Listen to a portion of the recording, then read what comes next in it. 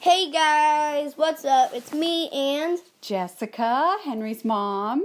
Today we'll be talking about her job. Awesome. I'm so excited. Well, let's see. I teach at Fundamental Learning Center and I also do educational therapy with kids. Do you think your readers want to know what educational therapy is? If they're my readers, Or listeners. Sorry. Yeah. Whoosh. I bet my listeners are smart. I bet so. But educational therapy doesn't help. It helps all kids. Let's say you're like, I don't want to do this work, and your parents, you don't know how to make plans or goals about the work. Yeah. You're like, what do I do? I'm fed up. I don't like school. I'm ready to quit. Do you ever feel like that? Yeah, yes. Oh my gosh, I don't know what to do. Henry's acting it out. Acting out what would happen. It isn't. I just threw a plastic spoon. Spoon. I don't think it's the best because you're just listening, but it is helpful. They can hear it. Yeah. So I would sit down with a student. Normally this is high school, middle school, maybe like fourth graders too. And we talk about what they need to be successful, what they would like to have, what support they need at home, what best environment they need to do their homework, how to even set up a binder, things like that. Yeah. I also do, I help kids who have dyslexia. I help them learn how to read. And I do screening. So let's say you can't understand why you can't figure out to read and you've practiced.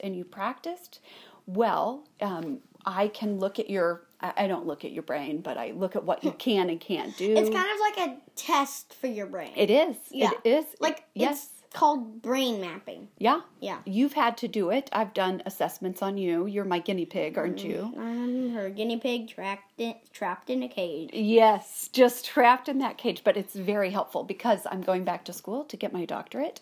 So I can be Dr. Stong and be able to help kids all the time. What do you have right now?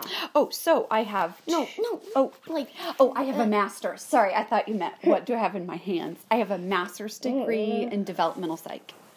So I had to train rats. Do you know about this about me? Mom, yes, you've told me a story. You had to train rats and to do things. Yes. So my rat... I thought it was guinea pigs. Nope. Because you used me as a guinea pig. Oh, and you're good yes. at it. Oh, you're so good. Well, so we had to train rats, like how to pick up these little balls. Can you imagine these white, red-eyed, beady-eyed rats? Oh, so they're vegetarian. I mean, not vegetarian. Starts with a V. Like with bunnies. Oh, where you do animal testing? No, the one with red eyes. Oh, I don't know. Those are I don't know. And hamsters with red eyes. Yes. It starts with a V. I will never forget that. And you couldn't name your rats because after you were done with the training, you were supposed to get rid of them, right? They just put them to greener pastures. But guess what? I saved my rat. It was a rat, but I called it a mouse because that's less creepy. And it had this long, scary tail, but I would hold it. You know me, I'm not good with mice or rats, but... Yeah, there's this mice that's under our couch, and it keeps running back and forth, and it just creeps. I know, but I don't want to kill it because it's a baby. Yeah. But it's not healthy. I mean, we can't keep food out. I mean, we can feed it, we can take a plate and feed it rat food. Henry, it eats very healthily. It's a healthy eater, and it gets our dog and cat food. That's why it comes in to visit us. Yeah. So this rat I named Cinco. It was number 5. You weren't supposed to name him, but I just still named mine. And so I took it to an elementary school to live happily ever after I did training with it. Oh, that's cute. I know. It was awesome. So part of my job is I read books, right? I read to kids. Yeah. And so I take books and I find vocabulary words. Yeah. Because, Henry, you have a very advanced vocabulary. For example, you were studying my graduate school entrance exam vocab words. He does? What? But some kids need help to develop their vocabulary. So I would look at at the book. Like, for example, we have A Night of the Ninjas, Magic Tree House number 5. Do you remember reading Magic Tree Houses, Henry, when you were in first grade? Maybe. Yes. So gathering. What does a gathering? A group of people. Yep. Yes. Or you could gather something. Yeah. You could pick it up and bring it off. So like matter. Yes. Yes. So what were the words that we learned? Loquacious is a word we learned today. That's very talkative.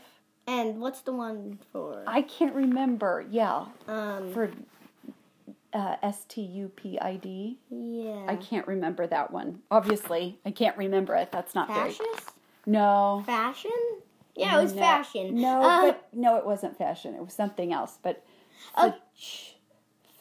fatuous. Fatuous. Yes, yeah. good job. And then go look that up. I forgot how to spell it, but Yep, that's it. So I always like to think about vocabulary words that could be confusing to some people. What vocabulary words have you heard recently that you were like, "Ooh, that's a good one"? I can't think of any. Nope.